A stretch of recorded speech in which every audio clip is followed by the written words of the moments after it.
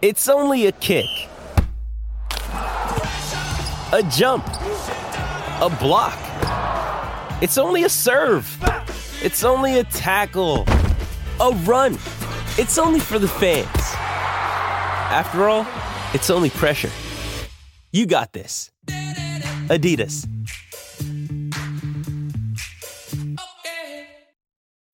When you need mealtime inspiration, it's worth shopping Kroger, where you'll find over 30,000 mouth-watering choices that excite your inner foodie. And no matter what tasty choice you make, you'll enjoy our everyday low prices, plus extra ways to save, like digital coupons worth over $600 each week. You can also save up to $1 off per gallon at the pump with fuel points. More savings and more inspiring flavors make shopping Kroger worth it every time. Kroger, fresh for everyone. Fuel restrictions apply.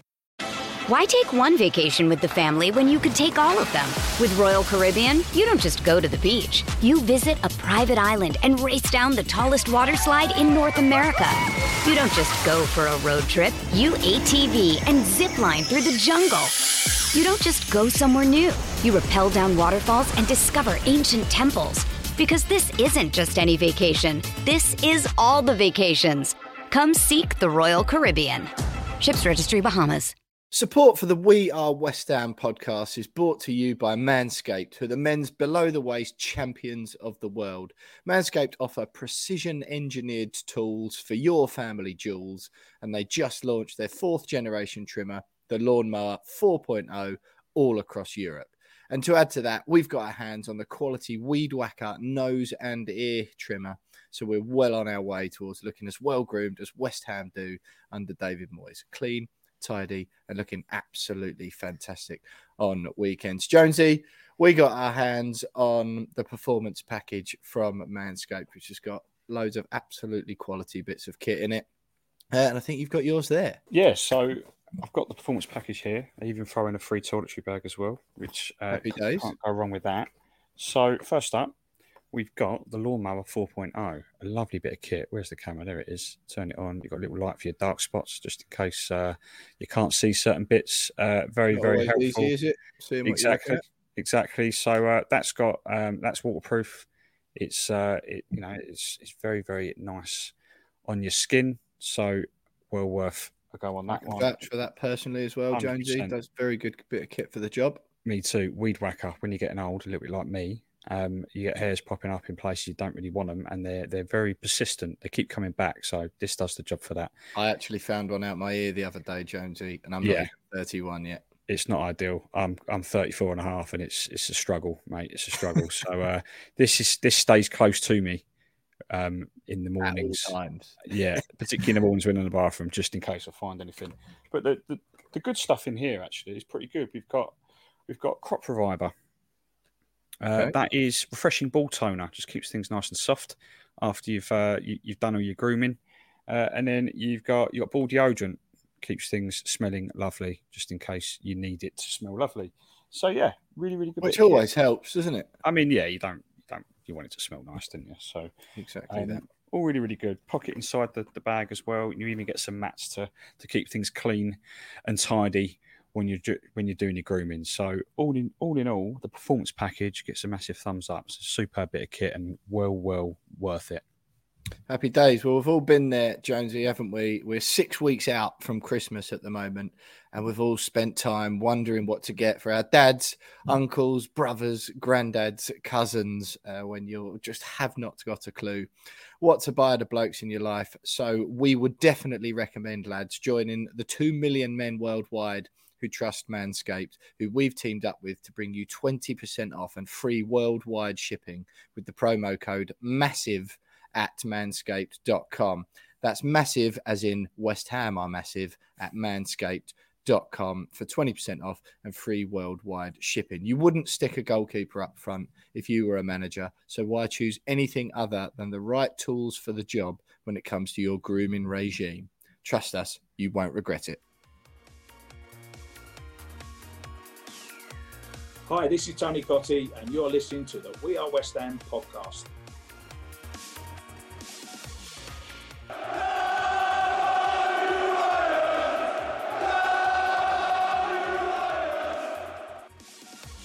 You are listening to the We Are West Ham podcast with me, Will Pugh, and James Jones. West Ham flying high in the Premier League, 10th place, top half, European football once again. Here we flipping come. Absolutely skyrocketed from 17th, relegation threatened Hammers. Skipped the most places ever been skipped with 1-2-0 win in the history of the Premier League, I think. Going from 17th to 10th just shows you how tight it is down the bottom of the Premier League. But that 2-0 win against Bournemouth, it wasn't really pretty, but it's 3 points, which is exactly what we needed, West Ham needed, David Moyes needed, all the players needed. Probably not what former West Ham midfielder Gary O'Neill needed as he tries to keep his job. However, it come off the back of a performance at Anfield. James Jones is already labouring under the delusion that it was a really good performance and deserves praise. I, on the other hand, am one of those weird football fans that thinks the sport is about scoring goals and getting points. James Jones, brilliant to have you back. We'll do a bit of a brief overview of your week first before we get into personal stuff. What are your sort of thoughts? How are you feeling? We said last week, I think, that 4 points would be an absolute dream, but realistically, as long as we get 3, that's okay. We have come away with 3. How are you feeling? I'm feeling good, mate. I'm going to call you out on what you just said there. Already. What I mean. Yeah, of course, football is all about scoring goals and winning points. But you can acknowledge Anfield. You could acknowledge a good performance when you see one, regardless of whether you win or not. Especially when it's against a side like Liverpool. I know they're not in good form. Struggling Liverpool, who were at a ground that we've won once in like 60 years. Like, let's just chill out a little bit, mate. Let's just chill out a little bit. Like, I thought it was a very good performance. I know we'll get into it in a little bit. Very good. Do you know what those words mean? Particularly in the second half, I thought it was very, very good performance. Very. He's added another very. Yeah, I've added another very. It's getting better. It was our fault that we didn't come away with anything. I thought we wasted a number of chances, particularly in the first half. Twice, Alisson kicks the ball out straight at Declan Rice, and we failed to even get a shot on goal on both of those. Which is very frustrating. Right. But the second half, I thought we played well, and we if we'd have drawn that game, I think no one could have had any complaints at all. No, I'm confused because you said 3 verys so far. Yeah, you said very good performance, then added another one. Such was your conviction, and then you went very, very good performance. Yeah, and then within a heartbeat, you then proceeded to list a load of the frustrating, really annoying things that we did, also known as poor football, which I'm frustrated about, which led to us not getting a result or even a point. You say we haven't won there for 60 years. A draw is also allowed. Yeah. I mean, it's certainly allowed. Yeah. I mean, no, in between those, the inability to put the ball in the back of the net, I thought we played some good football, especially in the second half. I thought we played well. I did. Liverpool rarely looked like smashing 5 or 6 past us, particularly in the second half, which they're so used to doing, by the way. I just thought we beat them last season. I thought it was not at Anfield. We didn't. No, but we did beat them. I just think that when you compare it to other performances earlier on in the season, in particular, and performances gone by at Anfield over the last 60 years.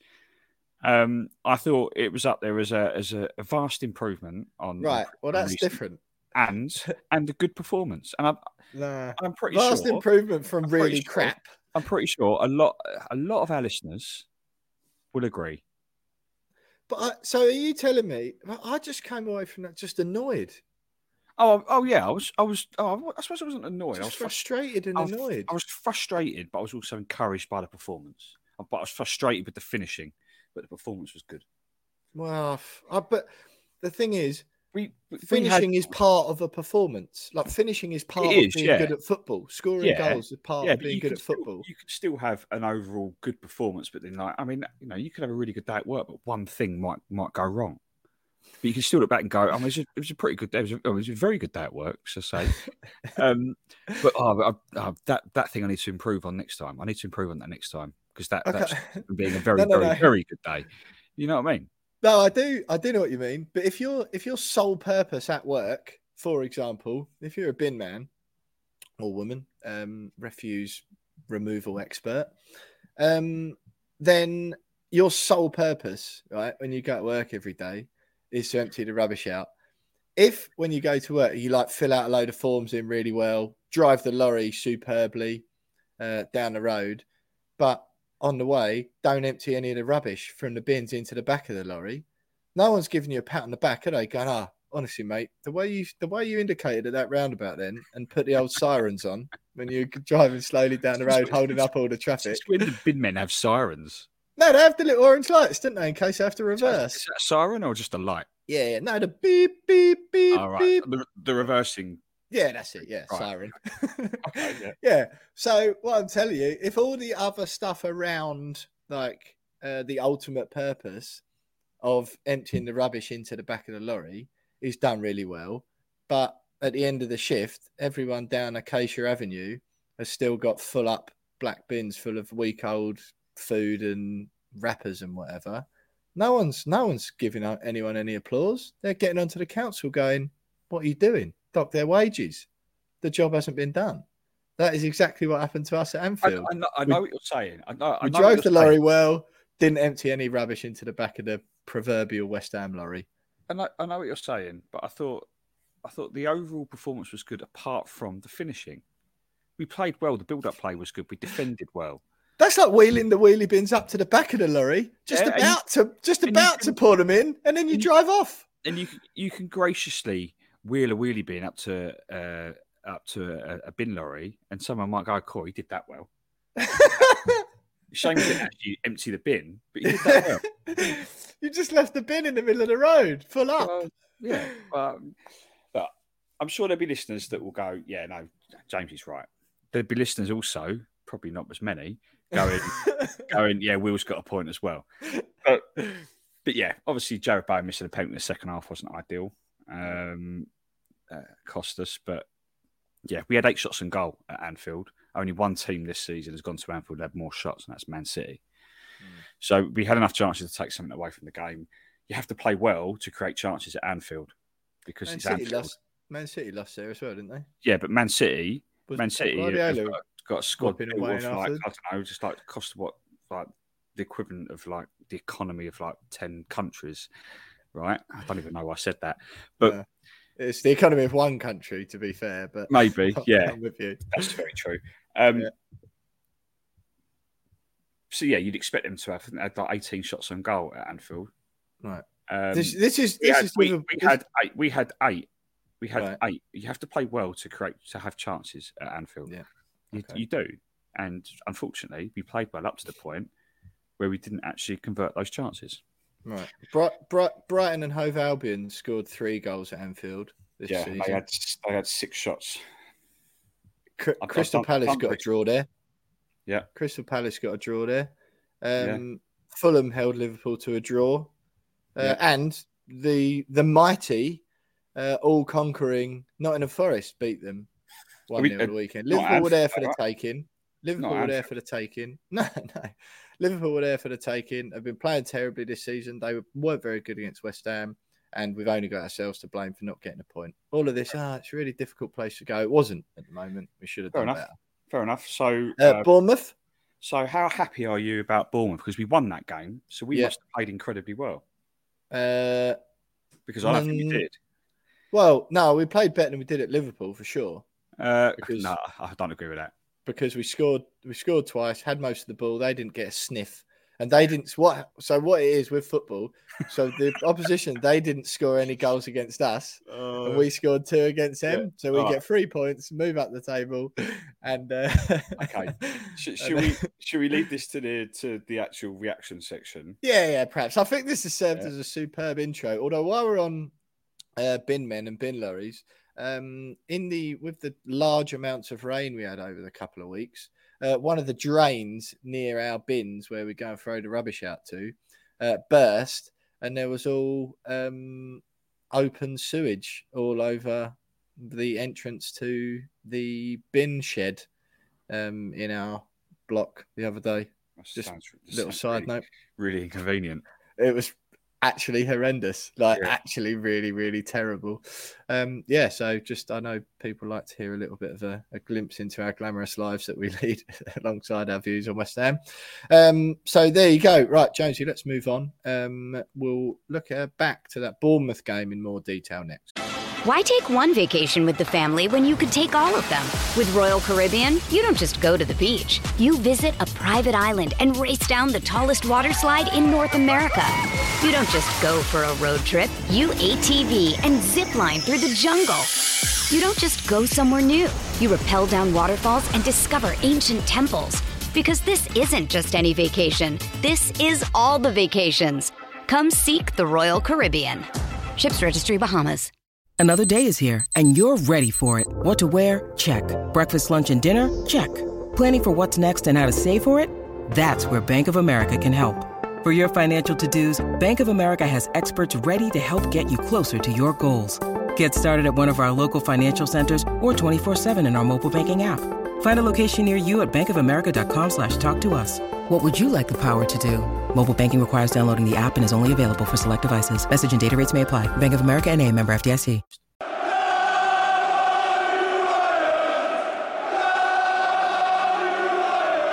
Jonesy, I didn't remind anyone. I didn't do the housekeeping as usual. People know where they go. Where they can go by now. Twitter at we are _West Ham. You're at by James Jones. I'm at William Pugh _. We're on Facebook and YouTube. Search We Are West Ham Podcast. Search We Are West Ham Pod. On Instagram, you can buy us a coffee. You can buy us a pint, and support the pod at buymeacoffee.com/wearewestham. You can email us at wearewesthampod@gmail.com. Thought I'd get through those quickly. So, James, West Ham United 2, Bournemouth 0 at London Stadium on Monday night on Sky. Not necessarily an all-time Barclays classic that we will remember for the rest of our days, but a very, very, very, very, very important 3 points, in my opinion. And I know we were larking about at the beginning, but to be quite honest, it wasn't. I won't remember it forever. I think we were very sloppy going forward, and we were fortunate in the fact that Bournemouth didn't offer anything until, they perhaps ranked it up into third gear, like towards the end when they had nothing really left to lose, and they just threw everything at us, but it still didn't look that scary. So a much weaker Bournemouth team than I was expecting. Not a classic, but 2-0 clean sheet. I just it just felt really important, and I'm really glad we got that, because I think the difference on that one result and in the narrative afterwards among fans in particular would have been terrible if we'd have lost or even drawn that game. But as it's not, we've got a very important win, moved ourselves into the top half, and it's sort of all smiles ish. Yeah, I agree. It was massive 3 points, really. It was weird because it's particularly with like 15 minutes to go, even before we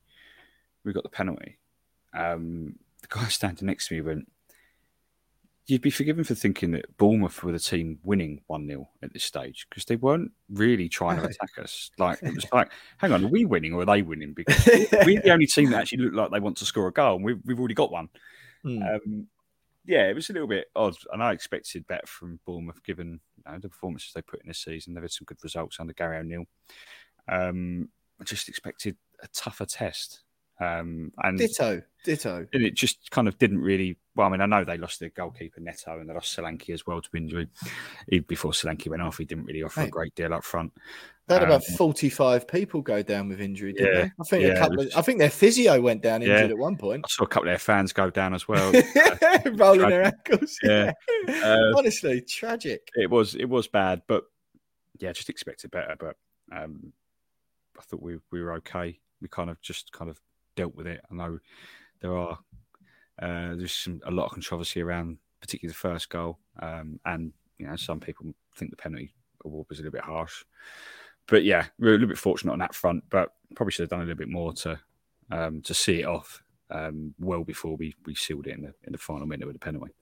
Mate, it felt like one of those games, when you play like a championship side in the cup or a League One side maybe, and I'm not saying Bournemouth were that bad. Well, they weren't good, but they were still like obviously Premier League side, whatever. But it just felt like one of those games where the ease with which West Ham were winning the ball back and finding themselves in possession in Bournemouth's final third almost led to that, like, a little bit of a sloppy attitude in the final third, because it was like, oh, well, another chance is going to come along in 5 minutes. As they kept doing, to be fair, we kept getting the ball. They were like, well, they're offering nothing going forward, this team. So, and it almost breeds a bit of complacency. And I think, and when it was going forward, there's a sort of lacked a bit of sharpness or a bit of decisive decision-making or whatever. Decisive decision-making. Is there another way to... Decisiveness? Is there another type of decision-making? Isn't decision-making in its very nature decisive?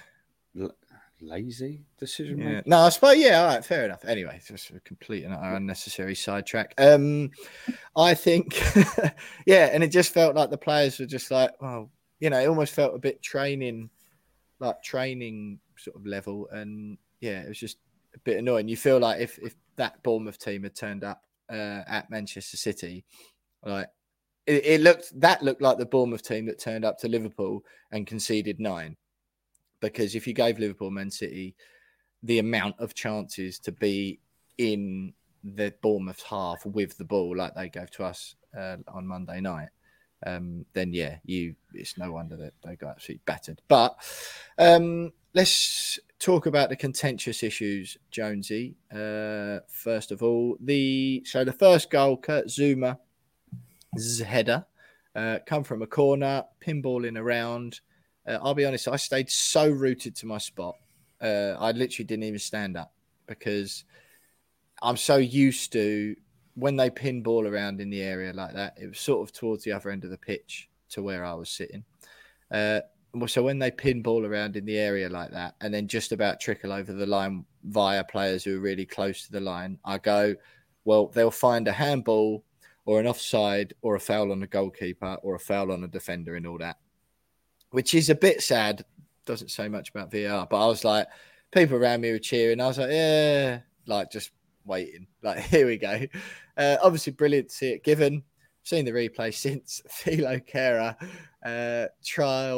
trying out for Germany's beach volleyball team. I think in the build-up, we have slightly different views on this, I think. But yeah, ultimately, the ball comes in. It's pinballing around.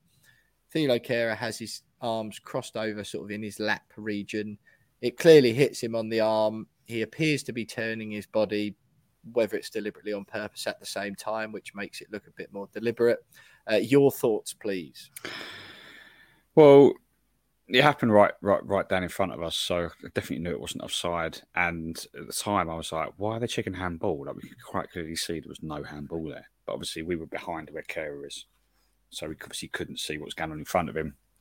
Just watched back the replay properly this morning, and I can see why some Bournemouth fans think he was playing volleyball, but I can also see why Mike Dean, as VAR, saw it as accidental or not deliberate. If the footage of him from the front of him looks like the ball just come down on his arm, he's keeping his arms close to his body, but the replay from behind him shows a body movement that suggests that he's kind of tried to use his body to try and force the ball away from him while using his arm. So two different angles, potentially two different outcomes. But when you've got that, it's like, well, does that make it a clear and obvious error when it's still contentious as to whether it's deliberate or not? Is it a definite deliberate handball? No, because the hand is down in front of him. So, yeah, I think that they probably made the right decision. I can see why Bournemouth fans, Gary O'Neill, Bournemouth players were upset that it was given. But I can see why they did give it. I'll be honest, mate. I mean, to me, it's one of those things, and I always ask myself, does that make football better or worse? Whenever people go, oh, that wasn't a foul, that was a foul. Most people don't understand the laws of the game anyway, so they don't know whether it should have or shouldn't been like 100% per the laws. But what I always ask myself is, does that being a foul make football better? Like Hugo Lloris on Callum Wilson the other day, right? I'm glad that was given as a goal, not just because it was against Tottenham, because I think that makes football better. The goalie just it was a 50-50. They ran into each other. The goalie throws himself to the floor, thinking he's going to get the protection he's often afforded. Wilson chips it in. Great goal. Glad it stood. This is the view, by the way, a friend of the show and former Premier League, friend of the podcast and former Premier League referee Mark Halsey, right? West Ham defender Kurt Zouma's opening goal was correctly awarded by David Coote, the on-field ref, and then the VAR, Mike Dean, as you mentioned. The ball did hit the arm of Thilo Kehrer in the build-up, but he was not the scorer, and his action was not deliberate as per Law 12 handling the ball. Kehrer had his eyes closed, and his arm was in a natural position tucked in front of his body. The play continued, and Zouma headed home for a good goal. Mike Dean automatically checked the goal and agreed that Kehrer's action was not deliberate, so Bournemouth can have no complaints. And on the late one, Jordan Zamura conceded a late penalty when he made himself bigger and handled Vladimir Coufal's cross. We'll get onto that in a minute. So I personally find it hard to believe that was deliberate by Kehrer, because it looked like he twisted. And I agree, his arms were down by his body. And he didn't make his body bigger, which is one of the rules. But he appeared to me to have twisted and spiked it up. And so answer me these two questions, Jonesy. One, if that had happened against West Ham, what would your stance be? I'd have been annoyed. I think I'd have been annoyed. Furious. Yeah, I mean, not as furious as some of the VAR decisions that have gone our way earlier in the season. That's not what I'm asking. I think I probably wouldn't have been furious. I'd have been like, okay, that's really annoying. We've seen those goals given. Okay, I'd have been furious. Secondly, then, do you think that being allowed to stand as a goal, regardless of whether it's deliberate laws or whatever, do you think that makes football better as a game? Ignore the fact he had a claret and blue shirt on, because I know what your brain's trying to tell you to do. No, it's a difficult one because we don't know whether it was deliberate or not. If it's a deliberate handball... Sorry, that's not what I've asked. No, if it's a deliberate handball, then obviously not. It doesn't make football better. But if it's accidental handball and the fact that his arms are in front of him and not, he doesn't make himself bigger, then, and he's not the goal scorer, then... You've just read back the laws. That's not what I said. That action... Yeah. Do you think football is better for that being allowed to be a goal? Then yes. One? Yes. Right, okay. Yeah. Okay, well, that's fine. This is a podcast of opinions, not always differing. In this instance, completely differing, because it's hit both of his hands and and then bounced up and he's headed it in. So, yeah, look, that's that one anyway. But a bit of fortune. I do feel like finally the VAR stuff has balanced it out for West Ham now, particularly after we got that penalty at Anfield. I mean, the fact we didn't score it is one thing, but the fact we even were awarded it in the first place was stunning. Do you have anything else to add before we move on to the second decision? Is it going to add anything to the... Not really, no. It's just, as I briefly mentioned before, like it's good. It just feels nice that we're on the right end of these controversial VAR decisions for once. I mean, we've had a lot this season, haven't we? We've spoken about it a lot. And yeah, I've just seen some poor Bournemouth fans on Twitter going, "Oh, VAR's a disgrace," and I remember tweeting that about. I know exactly how they feel. I know where they're at. And I feel sorry for them. But it's gone our way this time, and. We did also say this after the Fulham game, Jonesy. Yeah, but because I've had a moan a lot this season about VAR, I'm going to side with Bournemouth and say that they should feel hard done by that one goal. Super. That is exactly what I want to hear from you, James. By that one goal, I can understand why they're feeling hard done by. Yeah, well, when you what's it called? Admit that your team was on the end of a fortunate decision. That, I think, gives you the right to moan.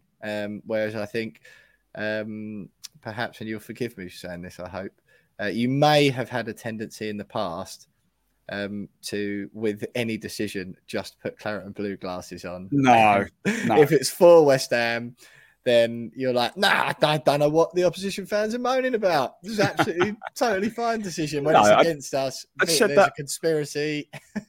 I said that after the Fulham game. They could have been annoyed about one goal, the Fulham fans, in that 3-1 win for us, and it was the third goal, the one that didn't really have to count. The one that Michael Antonio scooped up with his hand then as well. That's the one goal. But like, even if they do rule that one out, we've still won. So I really don't know what they're moaning about. Like, chill out, guys. But the others were fair enough, fair play. Not if you ask Fulham fans, but yeah. No, obviously not. But yeah, I can understand why Bournemouth fans have woken up this morning and they're not very happy. No. Right, let's move on. Then the second one, Jonesy. Penalty. Yeah. Penalty. Yeah. Okay. Those sorts of decisions where the player's sliding in the cross and it hits his arm, they're given like 99% of the time. Especially if his arm's up in the air. Obviously, he can't do anything about his arm being up in the air because he's using it for balance while he's sliding or whatever. But the ball it doesn't hit his hand. The cross goes into the box. He's in the area. It's a penalty. They're almost always given those. I rarely see those ruled out. Yeah, you know, there was a bit of, but again, former Prem ref Mark Halsey saying he made himself bigger, so is a pen. The close proximity thing has been mentioned a couple of times for incidents like that haven't been given in a couple of games. Does seem a little bit of inconsistency, but you know, look, we deserve to win the game, whatever happens. We might have been on the right end of a couple of fortunate decisions. I would say those were like 60-40s that went in our favour, just like the Southampton referee one was. So, yeah, a little bit of luck that perhaps we deserved last night.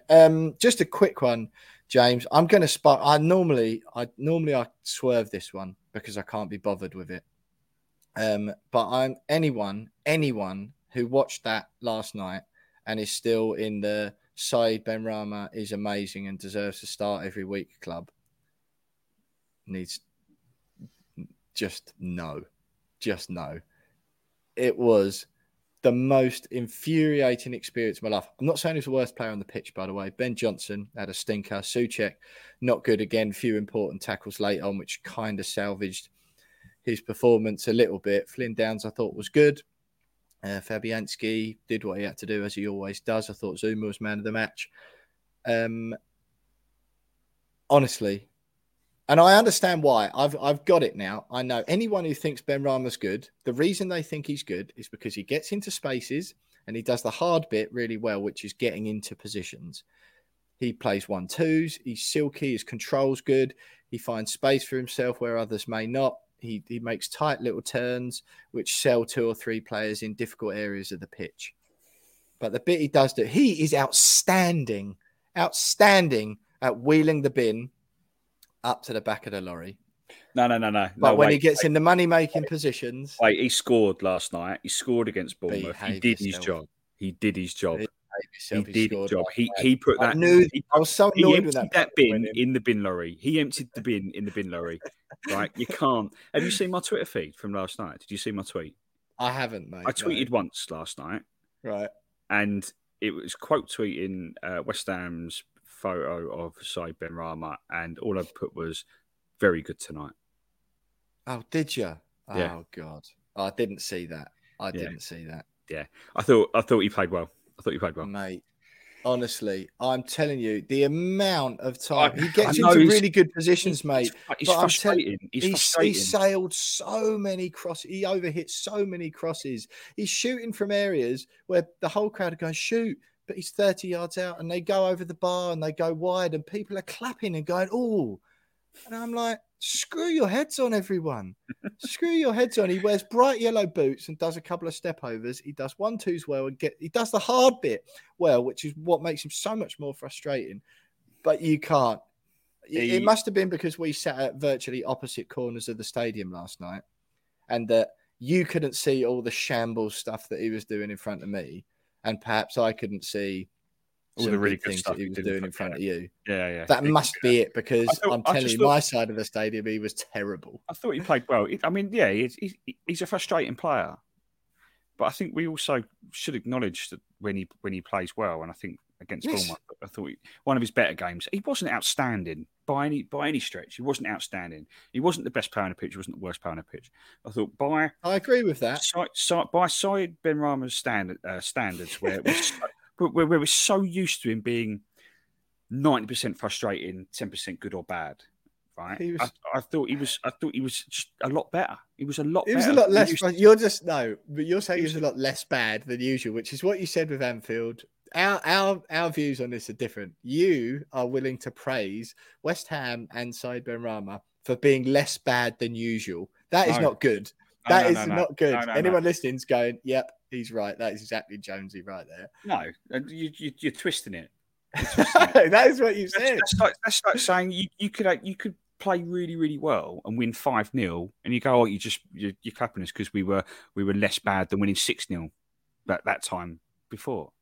Sorry, like that would be less good than winning 6-0. Yeah, that's what I mean. That's what I mean. Like, I don't like. You can praise him for playing well, and I thought he played well. I don't understand why. Why you're? I can't believe. Honestly, I'm actually a little bit not disappointed. It's a shame that it's you because I really, really, really didn't want to. You're the first person I've spoken to about it. Like, my dad was like pulling his hair out, and he hasn't got any anyway. And yeah, everyone it was unanimous. Maybe it was a stadium side thing. Listen, mate, I just had to get that out there, and I know people will come at me two-footed, which is why I normally avoid the debate. Because I find that it's going to be people have a blind spot for him. It's happened a lot this season where people are going to be coming at you. What's his face on YouTube? Do you even watch the game, Pew? The LES. Well, I was in the stadium. It was categorically undeniable that I watched the game last night. Perhaps it's better I don't, because then I might think Said Benrahma was good. Anyway, James, come on. We've got to move through this. Let's talk about the 1-0 defeat at Liverpool, and you can tell me why that loss was so spectacular next.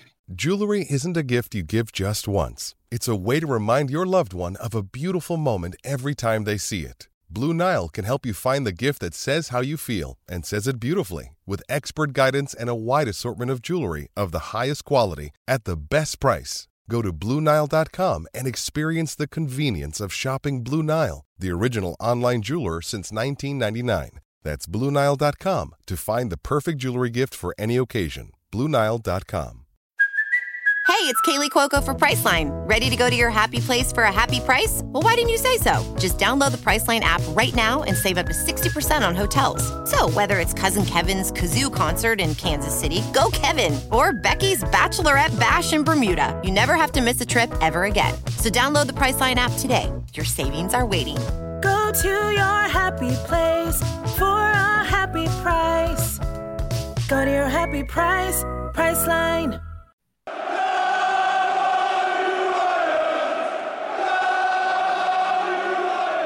Jones, we've done it a little bit in the beginning. Jonesy, I meant. Done it a little bit in the beginning. You told me. God, this is so needly this week. It's like the old days, James. Love Sport Radio all over again. Yeah. You tell me then. I don't know if I've got the energy to listen to it. Listen, we've lost 1-0. Yeah, we've lost 1-0. I thought we played well, particularly in the second half. I thought we played very, very well, particularly in the second half. But we squandered way too many chances. Should have come away with something, but didn't. I don't think losing the game can take away from a good performance, especially at Anfield against Liverpool, regardless of the form they're in. I don't care about any of that. It was an opportunity. It was an opportunity for us, and we didn't take it. But I thought we played well. Simple as that.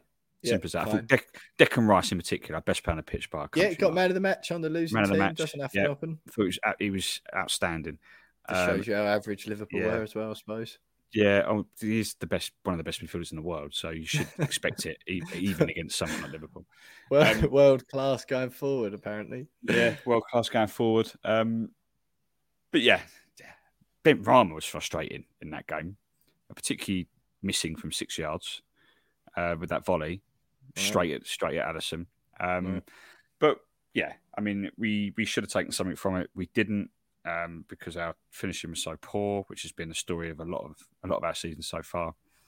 But yeah, I was a little bit frustrated after the game. I wasn't angry as such. I was frustrated because we'd missed a penalty and a couple of chances. But at the same time, we go into that fixture every single season knowing that it's 99% of the time we're going to lose that game. I was borderline. So I didn't even want to turn it on. I was just annoyed the whole thing. I was like, this is going to be a waste of 90 minutes of my life. And at the end, I was like, that's a waste of 90 minutes of my life. I'm annoyed. That 90 minutes, I could have been doing loads of other stuff. That 90 minutes, 9 times out of 10, every season is a waste for West Ham United. It has been for the last 60 years. It was this season. Yeah, that's what I'm saying. So, but like we know it's going to be a waste regardless. Like it's going to be a waste because we're going to lose, likely. Do you think it's more annoying losing in that fashion than it is like getting tonked 3-0? No, I genuinely think it is. I thought I took positives from it. I thought it was encouraging that we played well. But I genuinely, and I know I'm not the only one. I'm just despairing. Going, it almost made it more annoying because I'm like, it didn't have to be that way this year. Why? It didn't have to be. Yeah, Why can you not score from 12 yards? You're a professional football player. Yeah, I understand that from the penalty spot. Why is James Milner tackling you when you're 4 yards away from goal and you've got an open goal to tap into effectively right at the end? What a tackle, though, to be the fair. Bloke's 51. What are you doing? Yeah. I mean... Jared Bowen, by the way, was never, ever scoring that penalty. Oh, yeah. Years. Yeah. I'm screaming at TV going, you've got to give that a penalty, even though it was a dubious penalty. I'm going, penalty's a penalty. Gave it, weirdly. Stunned that it get given, even though in the back of my mind, even though I'm calling for it to be given, in the back of my mind, I'm like, there's no way that's given. So I was so shocked that he did it. But as soon as he steps up, you know he's missing in front of the cup, don't you? It's just 100%. So he's going to miss this. You just know it. Yeah. You could just tell, couldn't you? His whole body language. He was so aware he was in front of the cup. And like the last couple he's hit have been really good. You could tell he was overthinking it. Virgil van Dijk scuffing up the penalty spot. Don't know what difference that makes. No. But I'm just like, just blast it down the middle, mate. Please blast it down the middle, please. And just easy height. Opens your body up, proper readable. Like world's easiest save. Just, so predictable. Just fuming with that game. Listen, mate, that's almost a week ago now, so long history. We did get told, didn't we? Robin Punter got onto me in the week on Twitter. I don't think I got back to you, Robin, so apologies for that. But he did get back to me, making a fair point, saying how much I've been banging the drum about streamlining the podcast this season, which we have tried to do, to be fair. And that last minute week's episode, and I quote Robin, was a healthy 2 hours and 9 minutes long. But to be fair, we had 2 games to look back on, 2 games to look ahead to, which is what we've got this weekend. But the Liverpool one was a week ago. I'm sure you've all digested it already. But good to hear the differing opinions from me and James Jones on that Liverpool game. Stay with us. 2 games to look ahead to. Silkeborg in the Conference League on Thursday night. We'll look ahead to that next before that game against Manchester United on Sunday. That's still to come before some final thoughts from me and Jonesy.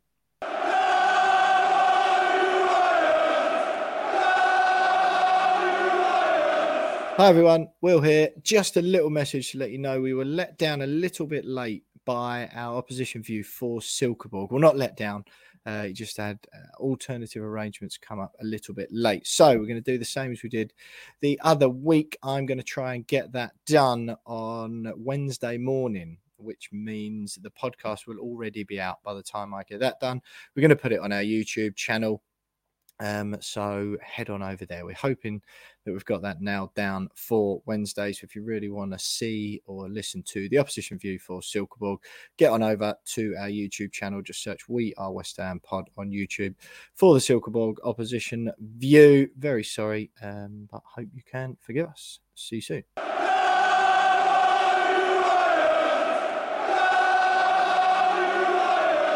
So I'm delighted to say that joining us on the We Are West Ham podcast for the very first time is Talk Sports, Tony Afoki. Tony, it's great to have you on, mate.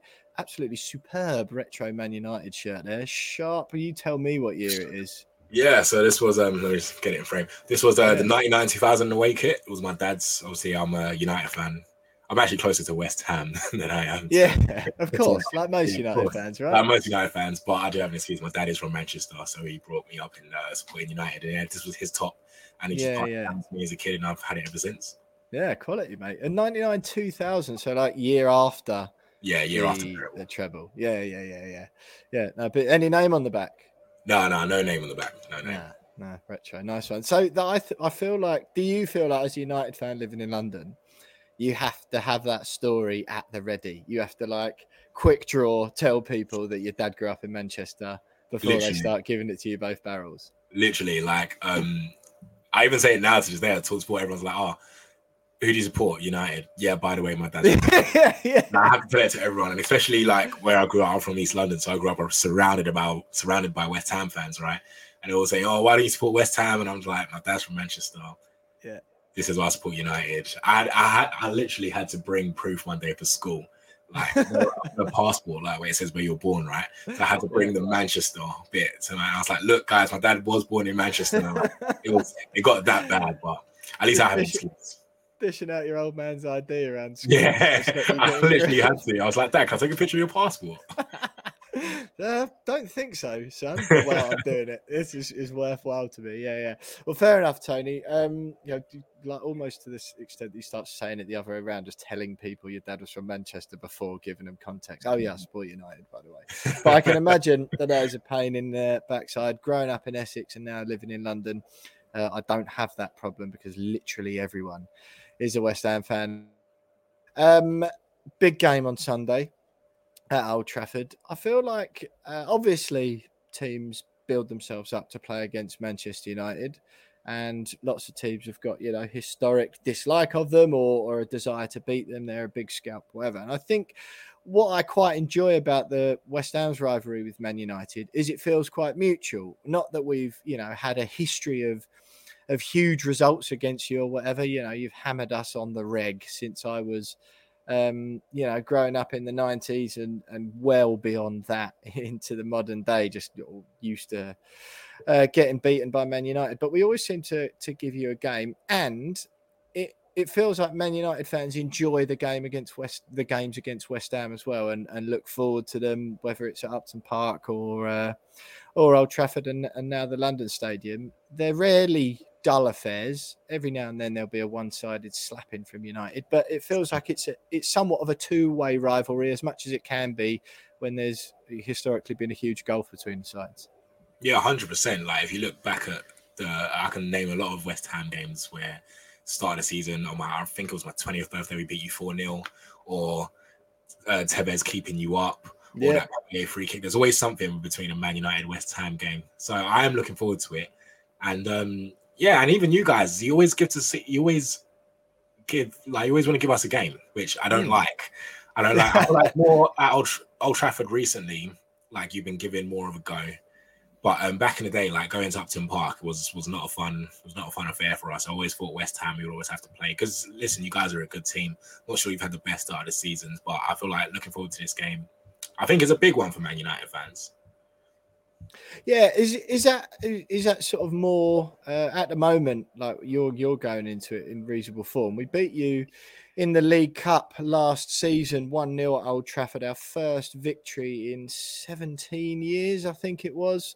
I think it literally was our first victory in 15 years, since the Carlos Tevez goal that you mentioned there in 2007, a historic game. Obviously, we've beaten you at home since then, but that was a big result. We always, even last year in the Premier League, we only lost 1-0. We were well and truly in the game. Definitely could have got something out of it. Going into it this time round, Tony, United are unbeaten since October the 2nd, I think it is, since that humbling by Manchester City. But Erik ten Hag just quietly going about making a half-decent team of you. I know the Cristiano Ronaldo circus sort of dominates a lot of the questions, which we'll get onto in a minute. But are you reasonably pleased with where your team's at the moment?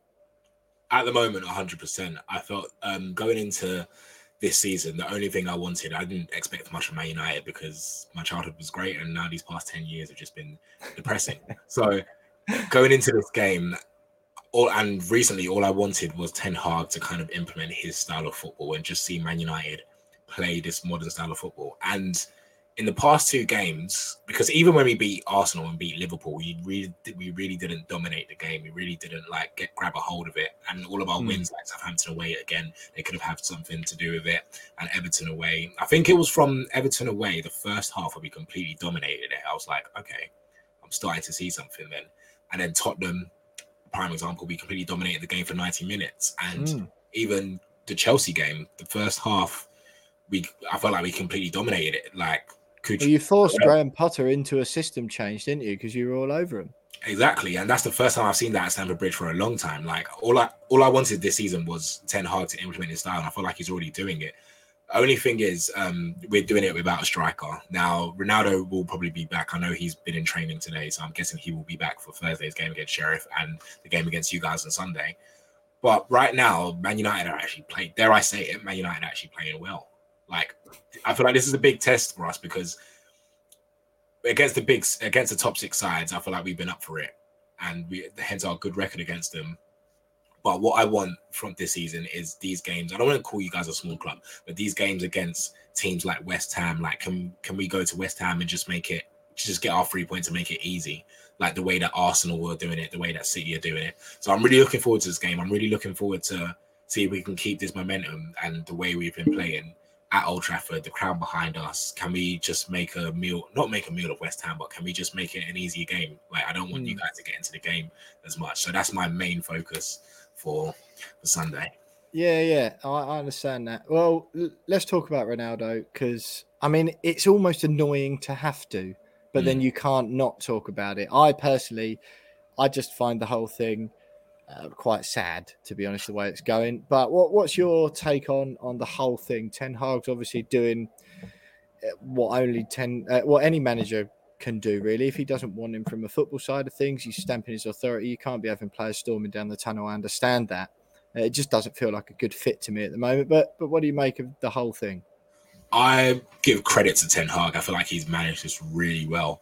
And another thing about Ten Hag is that all the players recently, when they've come out in interviews, they've always said, like, there's now a discipline at the club, which God knows, I don't know what the managers were doing before, but I don't know, Ten Hag has come in and he's kind of made it like, this is my way or the highway, which it should be with your manager, right? You should want to play for your manager.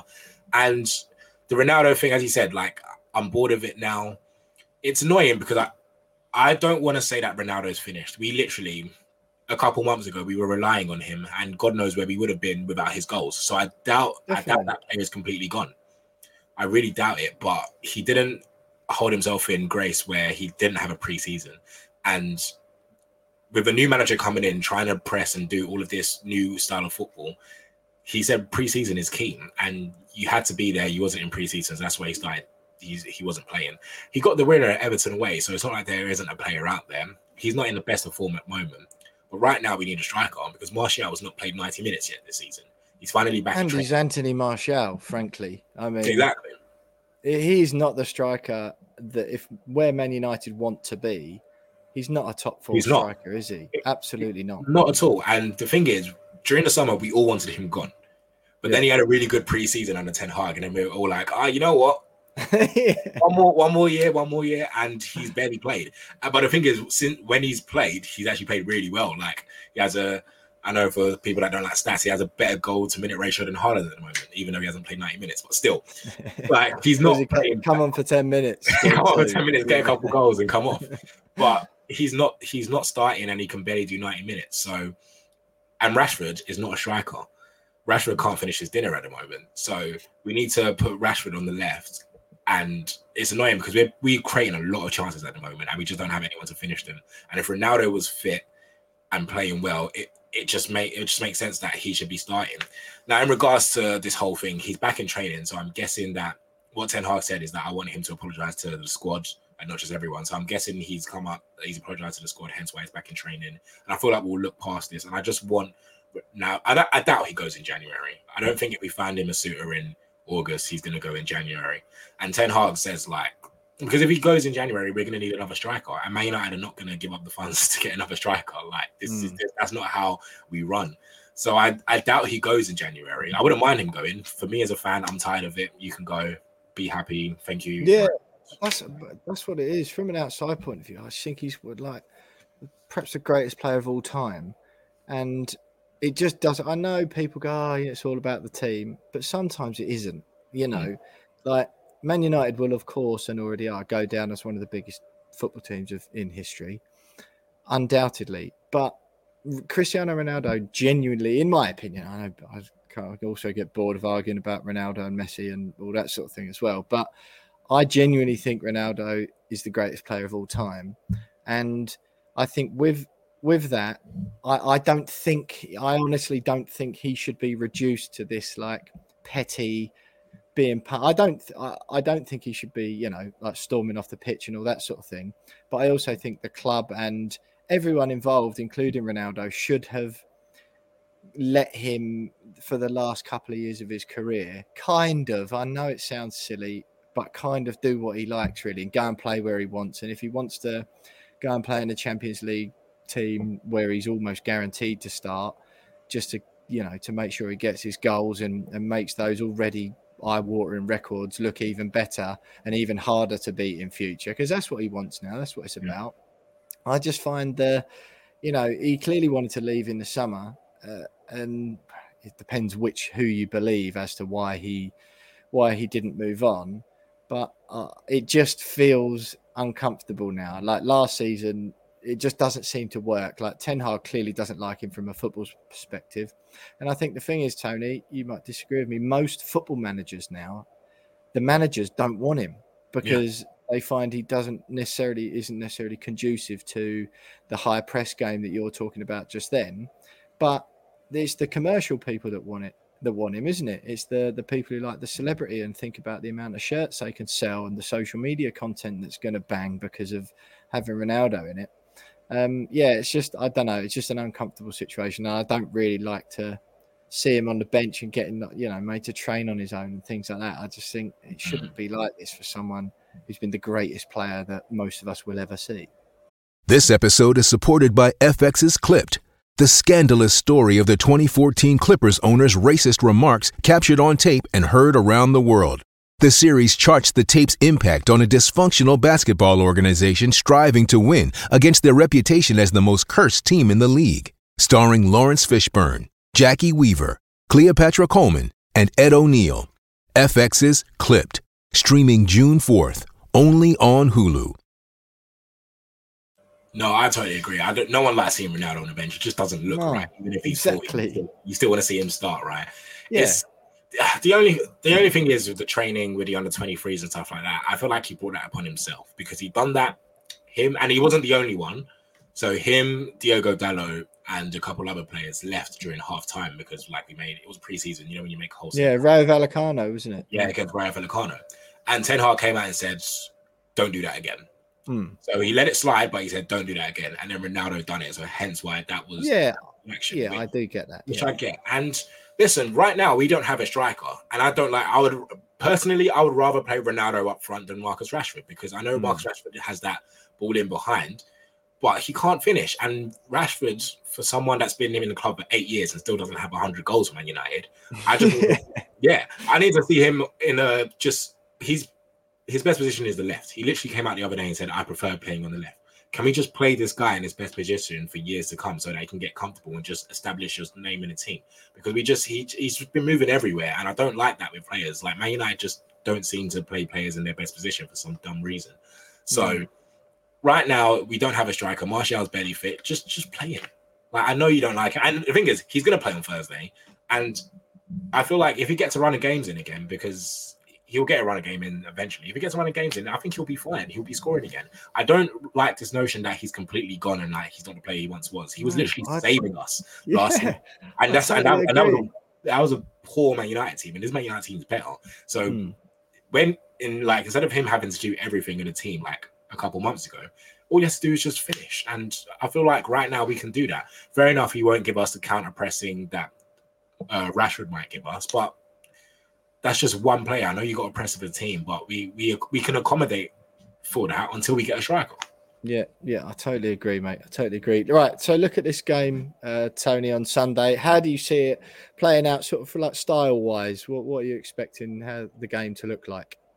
Well, at first, I would be worried with you guys, but I've been seeing West Ham haven't had the greatest of start. I'm not sure how true this tweet is, but I saw a tweet saying that you guys have spent 200 million and you're not really changed much. Yeah, I don't think you spent 200 million. Nah, it's not quite that. Obviously, players let go as well. We did spend some big money. Lucas Paquetá cost us in the region of 50 odd million quid. Gianluca Scamacca was 80 odd million. That might be over a period of a few years, but no, certainly not that in this window. But we did spend some money.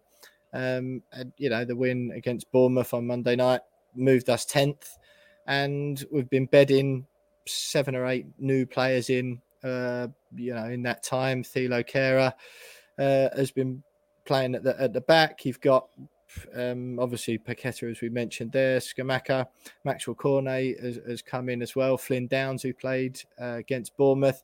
There has been some upheaval and some new bodies coming in and a couple leaving. And I was always, the start to the season was more just bad luck rather than, the performances weren't great by any stretch of the imagination. But, we were 17th before the game last night.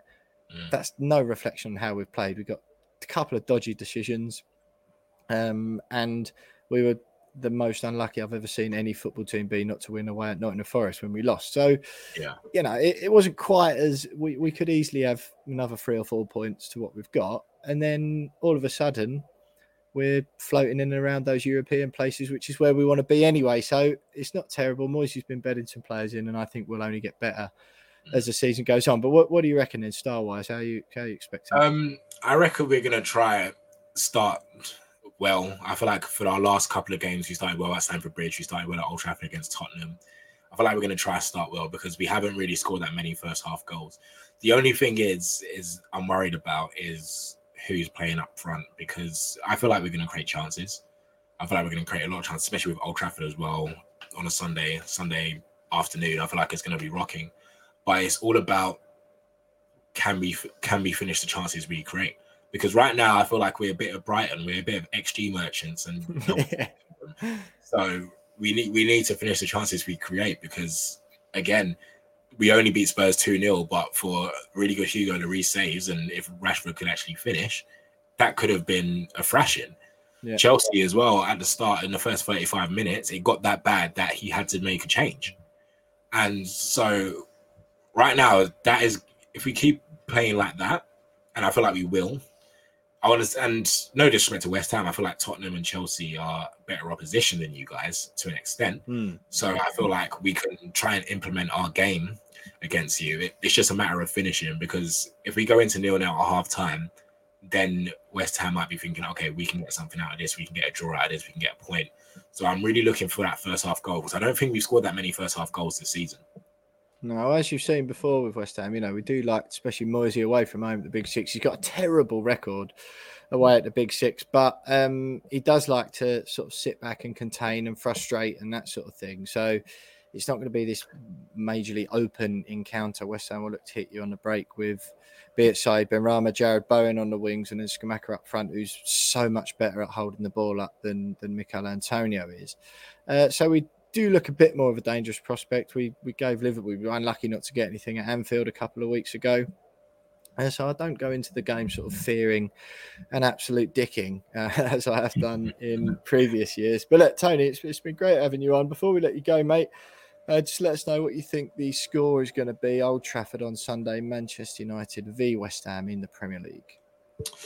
I'm going to go with a 3-1 United win. I do want a clean sheet, because we don't really get clean sheets that often, and Varane's out, so I'm not sure he's going to play next to Martinez. So I'm going to give you guys 1 goal, but I feel like with Old Trafford now and the way we've been playing, goals are going to start coming in, and we played a lot of decent opposition. We haven't been scoring much, so I'm not saying you guys are decent. You guys are up there with the decent ones, but I'm saying we played all the. I think we played all the top 6 now. So I'm ready to start scoring goals, because we have we have an even goal difference. Yeah. So it's not good. So we need to start scoring. So hopefully, if Ronaldo or Martial is back, one of them can start putting the chances we create away. Yeah, fair enough, mate. Fair enough. Well, United's 6th in the league at the moment. West Ham will move to within 3 points of United with a win. So not quite so terrible after all. Whether that's going to happen or not, I'm not sure. Tony, you're off to Qatar, I believe, in a couple of weeks. Yes, I am. Yeah, less than 2 weeks now. Yeah. Out for the whole thing. Yeah, I'm out there. So I go next Sunday, and then I'm back the day after the final. Happy days, mate. Happy days. Yeah. Well, listen, look, Tony Foki there from Talk Sport. You can hear him on Max's show on the weekend, the warm-up, am I right? Where else can, I know you sort of behind the scenes and on there, do a bit of everything. Where else can people hear you? Where else? Yeah, they could also help me on a Sunday. Like, if you're awake at 6:20 on a Sunday, I do a little EFL preview. Yeah. If you're awake at that time, you want to listen to me talk about the EFL. Tony, the people don't even get up for to listen to me when I'm doing the paper review. Wishful thinking, my friend. Listen, Tony, it's been brilliant having you on. Have a good time in Qatar. We hope you don't enjoy the game on Sunday too much, but we appreciate you giving us your time. Tony Afoki from Talk Sport there with the Manchester United opposition view ahead of that game at Old Trafford on Sunday. Stay with us because you'll have some final thoughts from me and Jonesy next.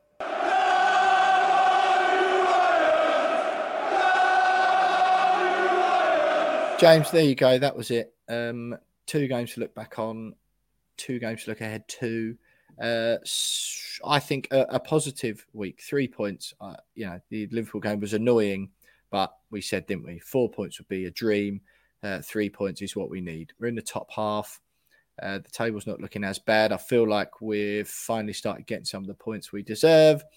People stop catastrophizing so much, which is good. So all in all, I think positive. Good to get a win, although it wasn't pretty. Looking ahead then, James, Silkeborg Conference League Thursday night at home at London Stadium. Are you going? Are you confident? How are you feeling? What's the score going to be? Yeah, I'm going. I am confident. It'd be nice to get the group wrapped up with just a point. But I think we'll win. I think we'll win 3-0. 3-0? Yeah. Excellent. Yeah, fair enough. Yeah, so it'll be group wrapped up with a draw, won't it? So go through as group winners, then we get a bye through that first knockout stage of 32, straight into the last 16. And then, you're talking, hopefully, quarterfinals, semi-final territory again, as we did last season, which would be spectacular. And I don't know if you would consider it. I think it's fair to say, Jonesy, that the game next up is probably the biggest game of the week. Sunday afternoon, 4:15, kick-off at Old Trafford at Manchester United. Is it going to be one of those? I always give us more hope going to Old Trafford for some reason than I do to Anfield. I mean, they're picking up a bit, United, to be fair to them. But I got a decent point, rescued a point at Chelsea, didn't they? What are your thoughts looking ahead to that one? And the score. We won there last year, didn't we? I think that was in the cup, and we were unlucky not to get a point in the league. It was a last minute winner, wasn't it? I think just for a change, yeah. So I mean, I'm with you. I'm more confident going to Old Trafford than Anfield. I reckon we can take a point away from there. I think we're good for it. I think we're good enough for it. So I'll go 1-1. 1-0 at Old Trafford. Okay, I'm going to go a 2-0 against Silkeborg. I think a few of the lesser players will play, but I fancy a 2-0 against Silkeborg. And then I'm going to go 2-2 at Old Trafford. I don't know why. It's not really based on anything. But it'd be nice to think we could get a point. It's always an appealing fixture, isn't it? One of my favourite grounds to go to. Old Trafford on Sunday. All in all, James, I enjoyed that. I enjoyed a bit of traditional old school We Are West Ham jousting between the two of us. It's very confrontational at times, which I I know. Enjoyed. Exactly. See your face. With every single word I said, you were getting more and more red in the face. Yeah. And that's why I kept saying more words to make you go even more redder. Yeah, exactly. Love you to bits, mate. But it's just I've just proper rattled by the things in the last 2 games. And the fact that you happen to be completely opposed in your opinion to the things I was rattled about, trying to tell me they were good. Didn't handle that very well at all. Look, enjoyed it, mate. Hope you all enjoyed listening. West Ham up to 10th in the league. Only need a point in a home European game on Thursday night to secure our qualification in the last 16 of the Europa Conference League, European competition. As group winners, if we do that, things aren't so bad after all. Turns out that me and Jonesy on the We Are West Ham podcast might have been right a couple of weeks ago when the doom and gloom merchants were out asking for David Moyes to be sacked. West Ham are today, were yesterday, and will always be massive. Thanks for listening, everyone. Up the Hammers, and we'll see you next week. Hi, this is Tony Cottee, and you're listening to the We Are West Ham podcast.